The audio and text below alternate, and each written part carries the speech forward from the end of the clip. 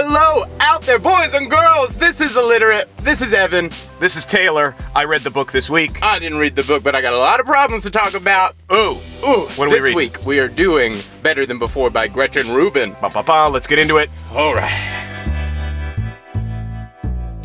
Taylor, I don't know anything about this book. What is your connection, though? I worked for Gretchen's sister, Liz Craft, who wrote and show-ran The Fix on ABC. It is airing right now, I believe. I think it comes on Mondays.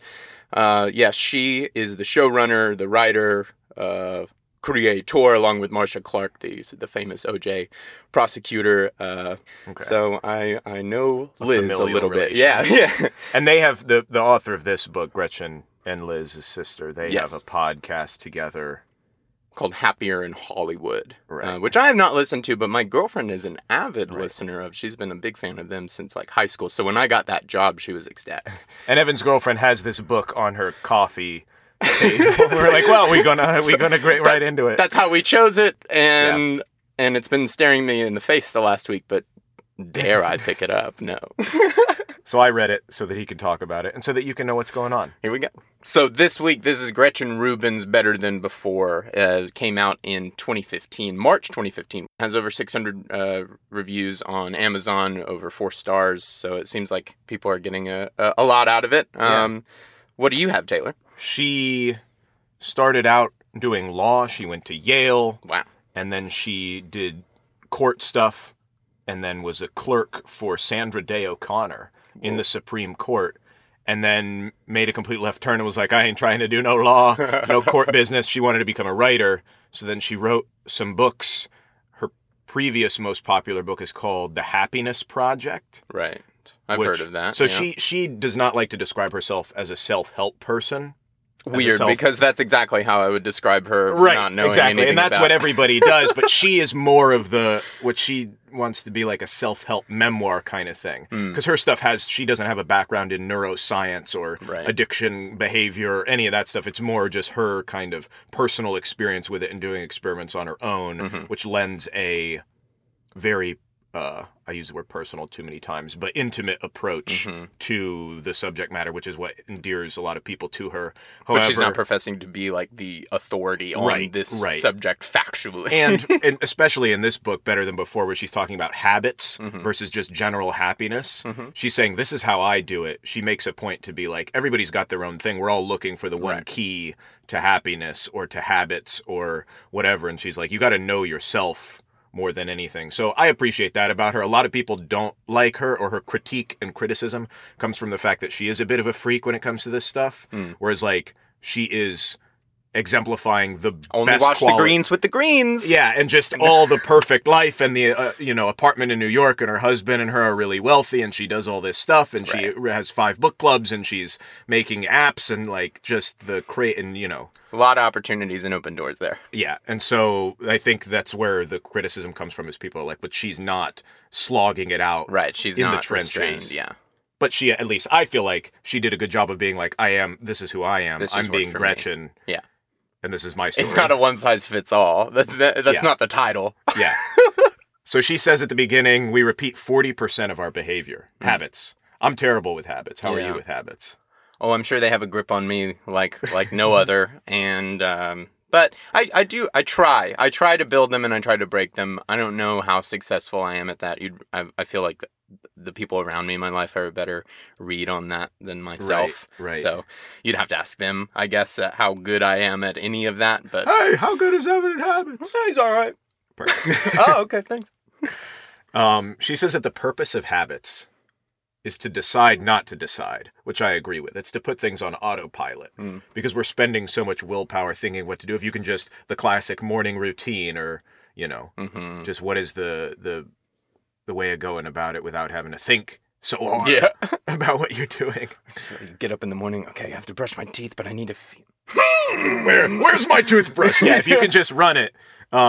I have a huge problem with that. I have nothing in my life is systematized in that way. Well, I often notice that I'm just overcome with thought, and when I come back to reality, I realize I've just been sitting silently and motionless for 30 seconds straight, looking at nothing.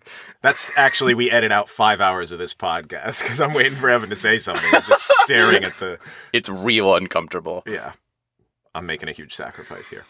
Yeah, but she's just saying, you know, she had a story of her friend who's like, I ran track and cross country and all this stuff in high school, and now I don't run at all and I want to. And it's like, what is the difference? How did you change from where this was such a habit? There's got to be something about you. Mm-hmm.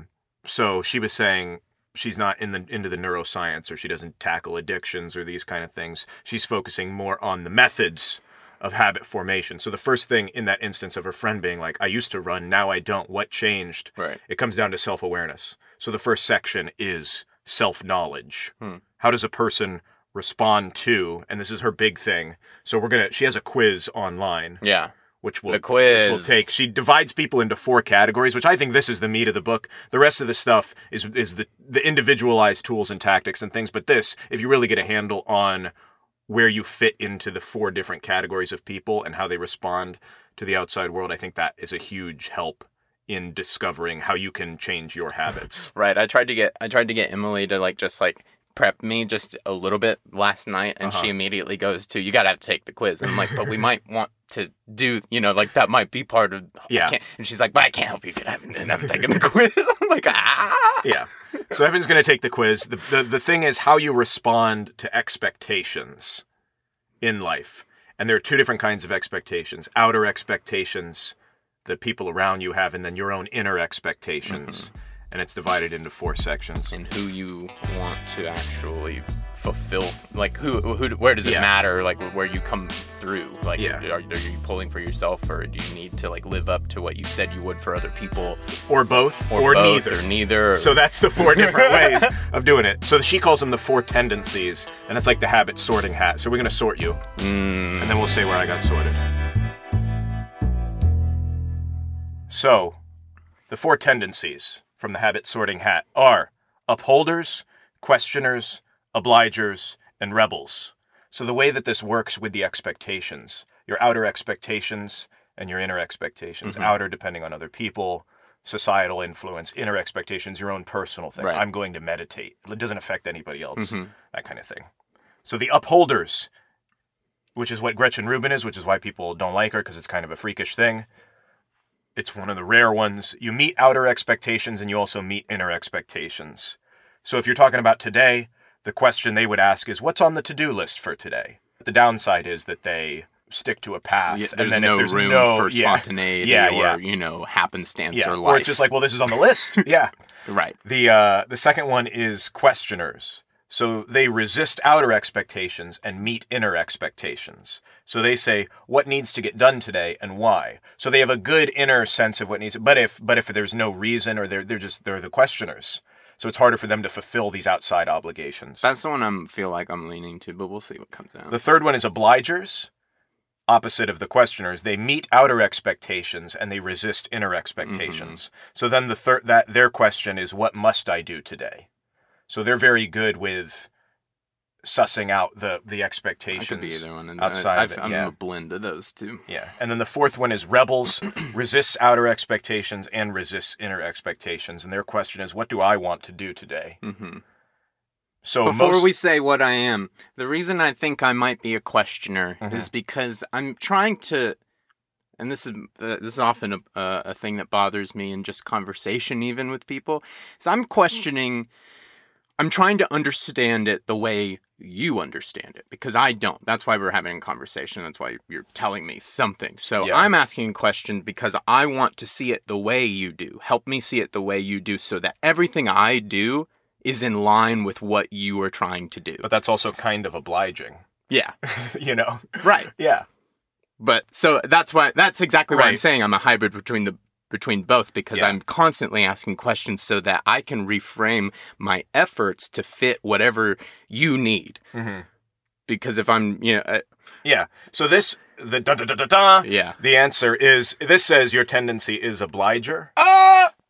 But like you said, you're probably, I mean, those questions are variations. You're probably a blend of the two. And most people are questioners or obligers. Mm-hmm. The two rarities are upholders and rebels.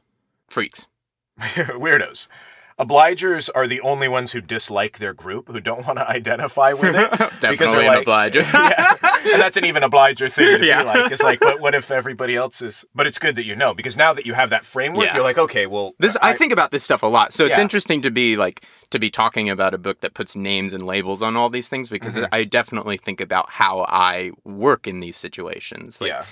Because in my industry, I have a new boss every 6 months, so I'm constantly assessing these kinds of interactions. I know these people for 6 months, and then maybe I never see them again. Maybe I see them on the next job, but I need to know how I'm doing. And this is a great tool, not even just for... She uses it in the context of forming your own personal habits and creating systems so you don't have to decide stuff. But it is great to see how you can also relate to people, because if somebody is... they're a rebel, and it's like, well, you should suggest it, but then don't give them the why answer. Oh, well, you should do it because of the science. But like, that's what a questioner would respond to. Or an obliger, you would say, oh, well, Karen's doing this in the office, and they'd be like, well, I want to, have respect for her, so I'm going to do that. Mm-hmm. But if you told those reasons to a rebel, they would not want to do it at all. You'd have to suggest it and be like, well, you can do it if you want, or not.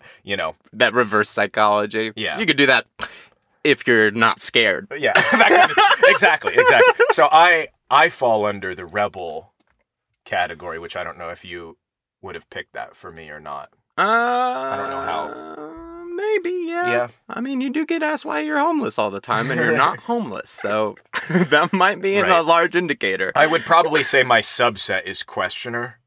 And obviously this is a gradation of scale, so it's not like, it's easy to put people in boxes and be like, this is what you are, but most of the time... That's what I mean. It's like, well, I'm very, very much so two of them, so I don't... But it's a good framework to figure out what more you lean to, or definitely what you don't respond to. Yeah. So don't start to formulate habits thinking that that's going to be... Like, I had a big problem where I'm like, okay, well, I might not even necessarily respond well to the external accountability because I resist that. Right. If I went running with my friends, was like, we're going to do this every week. It's like, well, I'm only doing it because I want to beat them, not because I need their validation. If we were in that same running group, my only reason for being there was I want to hang out with my friends. So I'm going to go run with them just to be with them. Right. And the running is totally secondary. So the example for running, as an upholder, the reason you would do it is because it's on the to-do list. As a questioner, you would rattle off the health. See, for me, that's fake. I'm just like, so you just did it because you're a robot and you just decide. Get that out of here. That's not real. Yeah. A questioner would rattle off the health benefits, because they want the reason behind it, the outer reason. And obliger goes with a partner to work together, and a rebel espouses the freedom it brings, the independence, their desire to do it. Mm-hmm. So then in this section about self-knowledge, there's a couple more things that if you pinpoint them will really help you determine how you can orient your habits, because everybody's different. Right. So there's different... Also, disclaimer, nor are we experts on any of this. Right. This is solely, just experience. This is what this is who we are and what we're going through. So please don't take all of this with a grain of salt. Or please take it with 5 grains of salt. Take it with 5. Huge Himalayan salt lamps.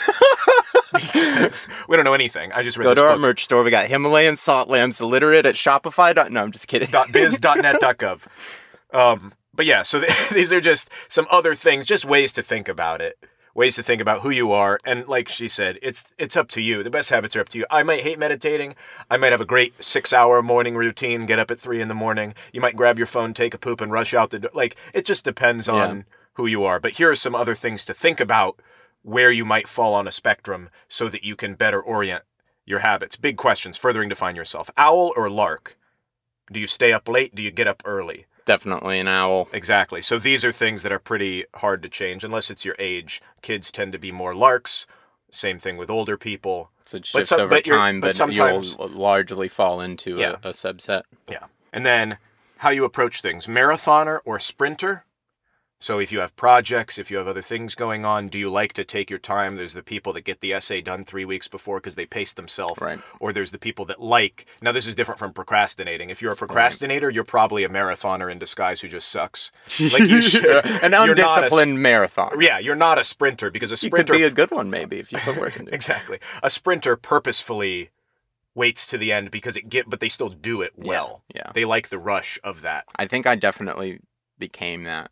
Okay. I think by the end of college, I had figured out the system right for myself, and I just knew how to make it work. Yeah. So probably not the healthiest, but that's where I was 2015. I don't know what I am now. Give me an essay. It's things to think about. And then underbuyer and overbuyer. This one was interesting because it's like, do you... Oh, this is a big one. I can talk about this all day. Oh, yeah. I'm an overbuyer, baby. I hate going to the cabinet and not having what I need. I hate it. You want a full pantry. I want a full pantry. If there's a thing, if you're like, I'm going to start running, I want the shoes, I want the Fitbit, right. I want the... If I know I eat a granola bar at noon every day, I eat a lot of granola bars. So maybe we should stock up on them. It's like that kind of thing. It's like we should just have them. And so every time we go, we should just buy one more because we always use it. Personally, it's LaCroix in our house. So it's like we're always drinking in the it. Russell household. It's ever flowing in the Russell household. And I am the exact opposite. I am an extreme underbuyer where I'm like, I don't need this. Holes in my socks. Yeah. I think it comes from also, A, how you're raised, B, your genetics, and C, it applies to habits as well, because a lot of times people will use it as an excuse of like, oh, well, I can't start running because I don't have all the gear, I don't have what or same thing, it's like, well, if you just bought this app for $3.99 on the App Store, it could irrevocably change your life, but you're an underbuyer and you're like, I don't need that. And it's like, right. But this is... And so I've wondered if have been like falling into that category some. So like over the last year, I've made a conscious effort to go like, well, if I think that there is a tool that could be useful to me, I am going to consider acquiring it to see what that actually does prove in gains. Yeah.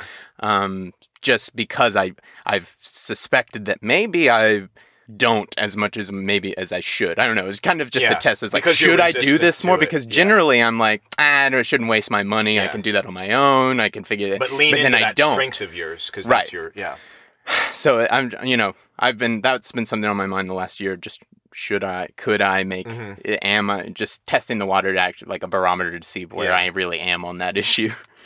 You all should test yourself out. Yeah. Or just think about it. Do something you wouldn't normally do and see how you feel about it. Like, that's kind of how I am. Yeah, that's kind of what I mean. If I bought 6 cases of LaCroix, I'd be like, what the hell am I doing? Right. Yeah. Well, see, that would be beautiful because you don't drink LaCroix really. Like, right. You would just be, this is absurd. So that ties into number 4, simplicity or abundance. Right. Which do you side with? And this is one I'm trying, definitely. This is very much so on my plate on a day-to-day of just what do I need and what do I want? What Yeah. I haven't even watched the Marie Kondo stuff, but I'm just like, well, what does make me happy? And I look around my room. Everything.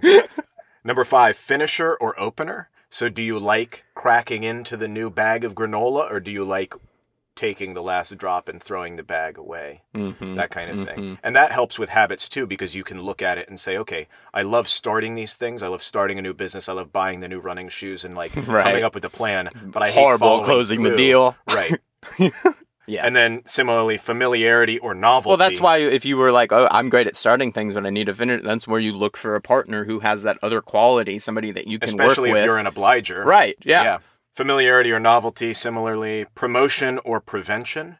So do you like saying I'm going to do this versus I'm abstaining from this as a general rule? Would you rather add things or take them? They're all kind of similar on a similar scale. Interesting. I hadn't thought about that one. And then small steps or big steps. Do you like taking the little one step at a time? Do you like signing up for the French class, or do you like moving to France for 6 months? Right. Depending on the person, that could either be very useful or very harmful. And which of the 4 tendencies you have. So that's section number 1, where she's just like, it's up to you. You got to know yourself. So the pillars of habits, the 4 strategies that she goes into that are essential, no matter which type you are. The pillars, the foundation. Bum, bum, bum. Monitoring, the foundation, scheduling, and accountability. the rest of the stuff in this book is kind of all things that you already know, the platitudes, but it's good to refresh or see. I mean, it's funny because she has the 4 of this and the 3 of this and under the 3 of that. It's like that's her nature, is to make these lists. It's funny to see that in the book. But these are the 4 strategies. So monitoring, what gets measured gets managed. She throws some statistics. I don't know where this came from, but she was saying that there were couples. We tend to remember the bad and not the good. Or like, if we're doing the diet recording, we'll record when we ate healthy and then not record the slice of chocolate cake because we don't want to remember, you know. But she was saying couples that had problems, 70% of them improved based on tracking the good and the bad, because most of the time we remember all the arguments. Exactly. I know that to be true, that we definitely dwell on the things that went wrong. It's the conflict. That's why we make movies about conflict. Yeah.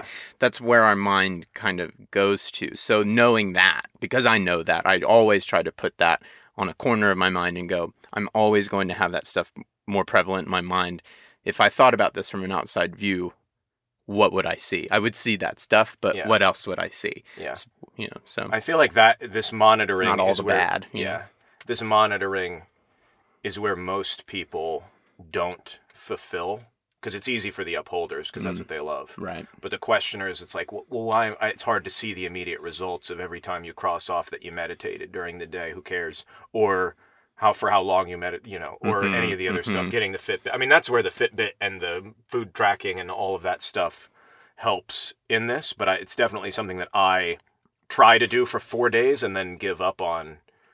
But I think it is useful because it just gives you some baseline to go off of. If you're like, I want to do like this with my vitamins. It's like, I don't know that I do necessarily see immediate results from what I take, but I do try to take them every day. Sometimes I don't, because I just forget or I mess it up. But that's like something I'm trying to work on, even though I'm not sure that I understand exactly why or how. Although I just know it's good for me. Well, knowing you being the obliger and questioner, applying that to your type, you might say, okay, well, let me do more research into what these are actually doing, or my own personal values of I care about my health 20 years down the line, and then that will click with you more than somebody told me to. Or if you're leaning more towards the obliger, or a blend of the two, you have to do it when Emily takes hers, or something like that. Right. And combine the two, and now you know your type, and then like neither of those would work for me. Yeah. You know? The second pillar, foundation, addressing the big obvious problems. She's saying the top 4 habits that are critical are sleep, moving, eating and drinking, and uncluttering. And it's like, hit those. Don't be like, well, I'm got these problems and this and this and this and this. I'm gonna stop chewing gum. It's like, no, like you should plug the biggest hole in the ship. So that's kind of the foundation situation. Nothing crazy there. It's what we all know. The third one is scheduling, having specific regular times, or just finding a system that works for you. Yeah. For some things, you should say, I forget where she got this from, but it's you do it only once or every day, making some sort of heuristic for yourself or pattern of thought that ties into constructing a habit, as opposed to being like, I'm going to do this, I'm going to do that. It's the same thing. Writers do it a lot, or like taking your vitamins, or like some vice, or a good thing, just saying. That would be one I would want, because that seems, because I like that one because I disagree with it. But when I dig into it mentally, when I think about it, I go, right, that's right. Okay. So if I said that only today, or if I'm like, it's not just today. What if I did this every day? What would that look like? And if I actually take that into like full consideration, I go, oh my God, I'm a monster, you know? Right. So but it can't be like, it's 3 times a week, or sometimes I want that would stop me from having a coffee 3 times, or whatever it is that I want to stop. Is this only once, or is this every day? Right. Yeah. Where on its face, I disagree with it because it seems unattainable if I were to apply that in every single situation. Right. I know that because I pocket things to the side, I'm going to put that off to the side. That's, I'm trying to, but if I were trying to aspire to that, it's a good system. Yeah. So that's part of scheduling. And then the last one, accountability. Great for obligers if that's the type you feel like you are. And you can do it either with a partner or a public thing. A lot of people like to put it out on social media and be like, I'm dieting. And but for some people where it's like you don't need the outer, but you like the inner, that's bad, because then you don't do it. You get the validation, but then you don't actually have to fulfill it. So if that's not your style, then don't do it. The other thing is having a peer versus having a professional, which is why there's this glut of personal coaches and life coaches and fitness trainers, because it's easier to be obligated to somebody who's a professional than just your friend who's in the same boat as you. Right. You feel a better sense of commitment to somebody who actually knows what they're talking about or is training you or something. Like Emily like that. has a trainer, and you see leaps and she's only been doing it for 6 weeks, but you see it immediately. Yeah. It's like just like she needs somebody to be accountable, and like I can't be that for her because I don't know anything about macro. Look at me, I can't be that accountability buddy for her. Yeah. Even though I might be at the gym. I think so. I don't know. I haven't even thought about applying that in that direction. So that would be like, Emily, let's take the quiz. I haven't. But now you could intuit. Yeah. No. I mean, 100%. I will be from now on, and because she's read this and knows all about. She's read all of Gretchen's books and all this stuff. So now I can be like, so now. Or when you present an idea or an opinion, it's an easier tack to go off of, and because you know what she responds to. Yeah. The last little thing about accountability, where she put, which I had heard about this before, was you could have a negative accountability as well, where you get punished for it. The writer Victor Hugo, allegedly, would have his servants remove all his clothes from his house so that he had to stay in and write because he couldn't go anywhere because he'd be totally naked. I like that. I do that sometimes. I trap myself. All your clothes? Yeah. No, well, yeah. I burn all my clothes periodically so that I can't leave the house and I must write. Yeah. No, I try to box myself in, like put outer constraints to kind of like as opposed to make being me a positive, do something. Yeah, the negative. If I don't do this, I'm gonna be in a lot of trouble. So those are just the basic pillars.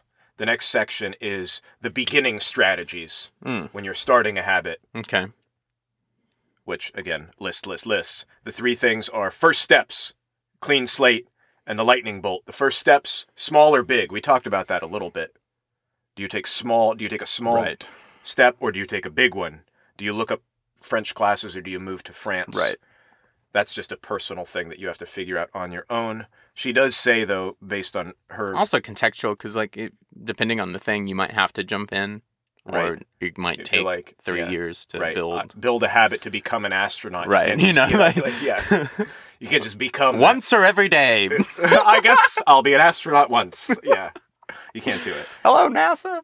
The other thing she says is about restarting after a lapse. So the first steps are great when it's a new thing, but if it's like, I was doing this diet for 6 weeks and then I fell off the wagon, the novelty is lost, the all of that kind of momentum. You're jaded. Now you're like, how it can fail. So now you know a way it can go, and now because it's human experience, now that seems like the only way it can be. Yeah, and so that's your only frame. That's your party of one frame of reference is this doesn't work. Yeah. So build yourself into that frame of mind. Be on the lookout for that. The other thing that can help fix that is number 2, which is clean slate. So recognize fresh starts as a benefit. Find when those times are. The new year, that's why people like it. A breakup, a new city, a new job, all of these things that will change, give you that clean slate to say, now I can do this because I have lost that preconception of how this situation will turn out, because it's a whole different thing. But beware, because it might remove cues from other habits that you have. Right. If you went to the gym in your previous city because it was easy because it was right down the street, that's removing that trigger because now it's harder to get to the gym because your jiu-jitsu class is 10 miles away. Right. That might be harder. That now it changes your habits. So beware of the clean slate. Look for it, but then also be wary. Be wary. And then the last one, which I found interesting, she didn't really talk about what I think about it, but it's the lightning bolt. It's what you're unable to control. It's an accident, some journey, a diagnosis, these big moments that come out of nowhere. Or it could be a quote from a book. An act of God. Exactly. That's why it's called the lightning bolt. Odin, Thor, Zeus. They're all looking out for you. But watch for it, because you never know when it could happen. Yeah. I think, though, this is what everybody wants to give, because that's how they got it. and that's how their habit changed. They collapsed on the stairs, and now they're lean and trim. Right. It's like, but I didn't collapse on the stairs. Right. That wasn't my you lightning can't make bolt somebody moment. feel that, yeah. But or somebody reads a book and they're like, "This was the most incredible Right. thing I've ever read, and it changed my life." Here, you read it. Have the same lightning bolt I had. It's like, but that's not. Yeah. That's not what changed. It was just serendipitous circumstance. But it seems to be what most people pawn off on other people as the fix. The Fix, ABC, Monday. There it is again. The setup, the payoff. That lightning bolt, and I think everybody is waiting on the lightning bolt, to be honest. Yeah, That's fine. because that's the fun one. Once you don't have to do anything, it just happens. You just Yeah, like, oh, that's great. Yeah, you don't have to do anything. well, that's why everybody's waiting for it. Yeah, That's why everybody does that. Is everybody's kind of waiting around for their life to change. They're waiting for that lightning bolt, and sometimes it's just not coming. or most. I would find that 99% of it, They're not looking in the right place. it's bad. Too. Yeah. The lightning bolt is usually like I said, like you collapsed on the stairs, or your mom got cancer, or And how do you deal with that? you change your life. You Yeah, change your it's like, systems. Yeah. How do you go from there? Do you go up or down? Yeah. It's very rarely like, oh, I won $1 million. That Right. was my lightning bolt. Or that usually ends in But misery. I mean, in anything, it's like changing any habit, changing anything you don't like. Down to a certain degree, you just kind of want it to be different at a certain point. And so we are kind of all waiting on that lightning bolt to a degree until we actually take the steps to change it. Yeah. Until then, you're waiting on the lightning bolt, and you're waiting on God. Like that's not something I would invest in. Yeah. Look at the first steps. Look at the clean slate. So now that we've figured out our beginning points, or just the basics, the continuing strategies, what she goes into: effort, what it takes, like you said, people waiting for the lightning bolt; failure, what to do when it sucks; and then pleasure, the good stuff. Gotta have the good. Yeah. That's what I like so far about all this, is that where all these rules might be so hard, they kind of balance each other out, and it's always with a grain of salt, and just like this is contextual and totally, subjective. You got to play with it for yourself. Right, yeah. So it's like I'm enjoying that. This is one that she plays with in the effort category. Convenience, which is why people do Weight Watchers, which is why they use tongs instead of spoons. If you make it easier for yourself to do something, you're going to do it, which is why there's also a problem with having candy in a jar out in front of you, right? Because then you're more likely to take it. But if you make it easier for you to succeed, which I thought about, it's why this podcast we're able to do, is because the train moves directly between, you know what I mean? Like, it would be a harder habit to continue to do on a weekly basis if I had to drive 4 hours. Right. If I was like through off traffic. in Woodland Hills or something, and you had to get all the way from, So this, however, is a problem for underbuyers, because they're less likely to invest. Like I was saying, if somebody wants an app to help them track their weight, they're like, I'm not going to spend the $4 if you're not used to gaining resources. Right. But then on the turnaround, inconvenience, and I thought this was a fun quote: eat all the junk food you want as long as you cook it yourself.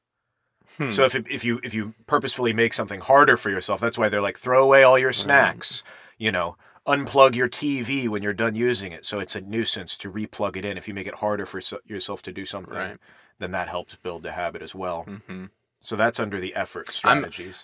I'm bad about that. I don't see. I'm good about creating things to make me do something I want to do. I'm not good at setting up situations to deter me from doing things. Right. I'm not good at that. That does require more forethought. Yeah, that's not something I think I've ever really put. Well, that's like they say, when you're in a good place, that's when you set that up. When you're like, I'm feeling good about myself, that's when you throw it. Not like, don't go to the grocery store when you're hungry. Right. Yeah. Stuff like that. Yeah. Yeah, that's something I want to get better about, I guess, because there certainly could be those things. So I wonder on what level I could use that, and that would be good for me.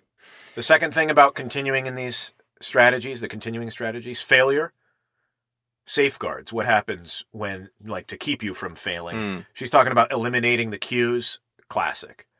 Like, don't have, if you do this and then you do this, like, remove the thing before. So, like, if you're always eating when you watch TV, right? Don't take a piece out of it. Take the piece that incites you to do that habit, and then you won't want to do the other walk part a different way. Yeah, so that you're not tempted by whatever. The other thing is if-then planning, which again, do in your high moments. So you create like the only once or every time, create an if-then in your mind that you adhere to, that you know is right. If I do get this coffee, I won't get, I won't go out for dinner tonight, whatever. Or just whatever you're trying to finances, whatever. And then that helps you, but you got to come up with those in your high moments, not in the moment of weakness. Right. And then planned exceptions. Put them in there. Kind of like with the if-then. You got to be careful with this, though. Right. You're saying, here's... It's a pitfall. Could be. On Christmas Day, I will have a glass of wine. Right, yeah. Who cares, if that works for you. But some people might have to say, I never, no matter what. And that's what they go off of. Mm-hmm. Loophole spotting. I'm not going to get into this because she has a bunch of them. Just the variety of excuses we give ourselves. Like, oh, it's Christmas. I can eat 500 cookies. Or right. your own morals, or something happens. These are the ones that people I ruined Christmas one year. I was like trying to do better, I think my junior year at college or something. So I come home and I'm just like trying to not eat as much junk food. Like I'm not eating anything. I'm not cold turkey, but I'm just definitely not indulging. Yeah. And my mom like basically broke down and told me I ruined Christmas because That's tough. It is, because like she has an expectation that I'm going to come home and we're going to do Christmas. And so it's like me on this other track of like, I want to watch this and that, still trying to do all the same things, but it does make a material difference to her. That was really hard. And honestly, Gretchen brings up in the book kind of that aspect of her personality where she's like, I'm an upholder, so I keep up with the list, and she's on the Big Five personality spectrum, very low on agreeableness. So where somebody else might identify with, oh, I'm a people pleaser, or oh, this is what is mandated by me, and so that's what's more important. She's like, I don't care if people think I'm fussy. That's why I'm able to eat this way or do these habits or experiment with these things. Because I don't care what people think about this, because that's part of my identity, is that's who I am. I'm Gretchen, and that's my way. Whereas that might not work for people if you're like, well, I do care what my mom thinks about Christmas. Right. That's not worth upholding this habit. So it's just so dependent on the situation. That seems too much. A little hard and fast. Right, and that's why people don't like it. But she's putting her, this is her only me all the time. You do you, Gretchen. And then pleasure. The third part of continuing a habit. You got to have some good stuff. Yeah. I thought this was very important. She said, rewards, dangerous. Because a lot of people think that, I'm going to treat myself. But that's only really good for goals, not for habits. Right. Because the habit you should be doing for its own sake. And which is why people are like, oh, I know we're talking about diet all the time, but that's like the main one that people try to have better habits on diet and exercise. So with that, they're like, oh, well, I'm going to do this diet, and then you fall right back off the wagon and because you achieved your goal. Mm-hmm. Or it's like, oh, I ran this marathon, and now I don't run every day. Like on my list of habits here, I've got food, healthier choices. It's not necessarily about like, I'm going to cut gluten out of my diet, or, right. I'm going to not do this thing forever, or, I just generally want to make healthier choices so that over time I see that benefit and result. Yeah. It's not like, I don't know, like for me, cutting sugar out isn't going to do it, because maybe I need that motivation for a specific day for specific reasons. Yeah. So I don't know, for me, just healthier choices, working in a grander goal, I guess, is what works for me. Yeah. And we'll get into the last section is your unique strategies. So what you can think of for yourself personally after we go through the vague kind of general stuff that everybody knows. But those rewards, and the other thing is rewards require decision. And the whole point of habits is to remove the decision process. And it's like, oh, well, now that this happens, then what do I get? Mm-hmm. If you remove that, and you have the risk of the finish line, like I said, when you get to the thing, it's like, cool, I did this. Now what? Right. It's like I would just like to have the habit of like, I'm craving broccoli because I eat broccoli a lot, and that because I eat a lot of broccoli will result in a healthier aspect of. And this is what she was saying. It should take you deeper into the habit and not remove you from it. So in the book, she was saying there's a guy who's like, I'm going to quit coffee and then I get to buy myself an iPad. She was like, you can do that and that's fine, but treat it as a natural consequence of the habit of like, okay, well, because I quit coffee, I'm saving $3 every day. Mm-hmm. And so that allows me to buy the iPad, even if you do the exact same thing, and treat yourself as opposed to making it a reward but like little treats throughout. Also, it should be like, oh, because I feel better, I get to walk outside now, and that helps with your exercise routine. I definitely do that a little bit of just like small, like just things I know I want, and I guess like setting them up as some sort of payoff for doing things that I don't want to do or that I would rather would go quicker. Of like having just like a little, it's like I know I like Lyman down the Parkway. So like today, if I send out these 20 job application emails, like I'm gonna go take that hour and just breeze down in the sun with my sunglasses on, like, you know, because I accomplished it, right? Because I did, exactly. It's like I want to get outside for, you know, it's like that's my reward is to go spend the, you know, the $1.50 to go do that, whatever it is.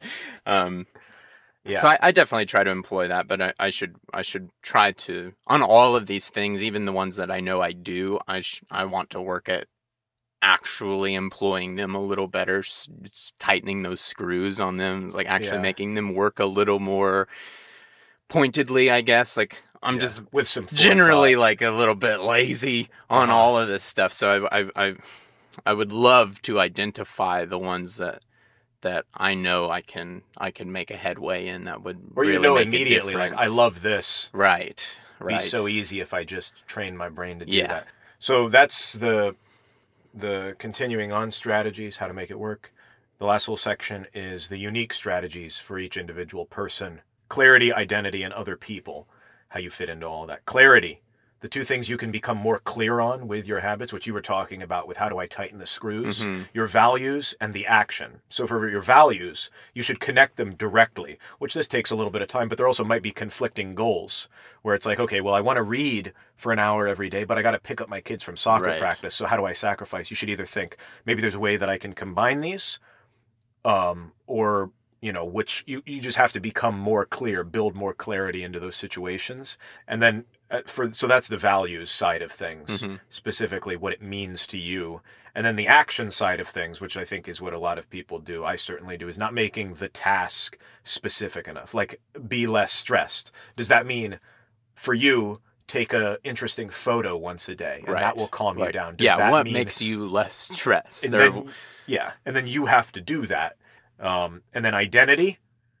So what a lot of people get... Who are you? Exactly. This is the kind of person I am. So like she says, I'm okay with being the fussy one. Her friend Maria is like, I'm the fun one. I'm going to have wine at dinner. I can't make that an absolute rule that I don't, because I identify as the fun one. And if I don't have wine, nobody else around me is going to be having fun. Like they're expecting me to be the fun one. So that can be to your benefit or it can be to your detriment if it's what you know you are, or you want to change it a little bit, or you've been so ingrained in something that people are going to be freaked out otherwise. The classic one is they asked people about whether they like to vote or to be a voter. And just that distinction, it was an increase in people. So people aligned with I am a voter. And that caused them to vote more than just I do the action of voting. So that might help if you identify with it. I am an athlete versus I go to the gym on Thursdays. Right. You know, you can change your mind. Yeah. And then the third thing is other people. So they exert influence and you exert influence on them, couples especially.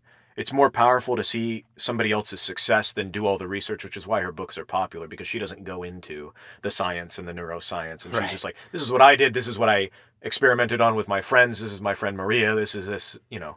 But I think that helps. It's like talking to your neighbor. Right. And here he's like, oh, Joe, you look so good. You know, what did you do? And like, believe it or not, those are probably the people that we take most advice from, are those directly adjacent people in our lives. So it's interesting that the book feels like a neighbor and not a doctor, you know.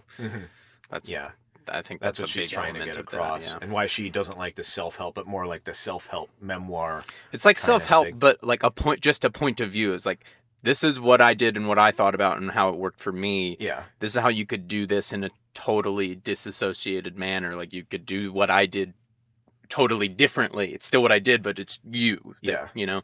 I think that is the good thing and the frustration of it is the fact that you want, like, people go into this thing and like, oh, this is the lightning bolt. Right. Yeah, they're looking for the lightning bolt. But that's why the book is called Better Than Before. Right. Because that's the whole summation of the thing. It's learning yourself. That's why I think the 4 tendencies, the thing that she has at the beginning, is the big takeaway trying to identify, okay, what am I? Right. And then you can use all these variety of tools, but you got to play around with it. And own up to it. Am I an owl or am I a lark? I'm never going to be able to get up before 8:30 or whatever it might be, but own up to that and say, now how can I use this to my advantage? And it's reminded me of the Michelle Obama stuff of just like, because she's still becoming Michelle Obama, and like we're all constantly evolving into the newest iterations of ourselves. Like I said the other day, like I'm the smartest I've ever been. It's like, well, I hope that's true all the time. Yeah. But I also hope I'm the dumbest person in the room. Exactly. You know, we are the product of everything up until this point, and we'll just think about everything that's going to happen between now and the next time you think that. Like, that it takes that time passing and that mental work to become better than before, to actually like, but it doesn't end. It's not like an end goal of like, I guess of like, and now I'm better and I'm done. It's like, and now I have these 6 habits, and that's all I ever do. I'm continuously better, I guess, you know? Yeah. Which means she also has more books to write, and she has, and she does.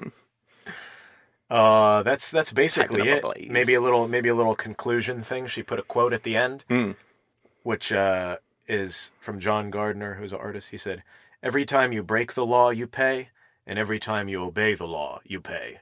It's kind of this thing with habits, where if you're going to do this thing, if you're going to get up at 6 a.m., you got to go to bed at 10. You can't, depending on what your habits are, you're going to gain some things, you're going to lose some things, but it's up to you and your individual personality and just the way that your life is working. So to look at, I took it as also look at these billionaires that get up at 4 a.m. It's like, but they're also getting home at 11 and not able to spend time with their kids, or they hate their job, or what, there's a million different factors that you can't know. Or they have a great life, but that's their personality is to work for 16 hours a day. Who knows? And there's all of those people out there, And that's not you. So to try and model your habits after somebody who's not you is foolish. Which I like, and that's like immediate in this book is like, don't do what I'll tell weird, you what I'm weird. I'm weird. But if you just listen to you, maybe you can figure something out. Yeah. So that's better than before. Better than before. Ooh. That was nice. Nice, Gretchen. Like any of those tactics that you think would be worth repeating?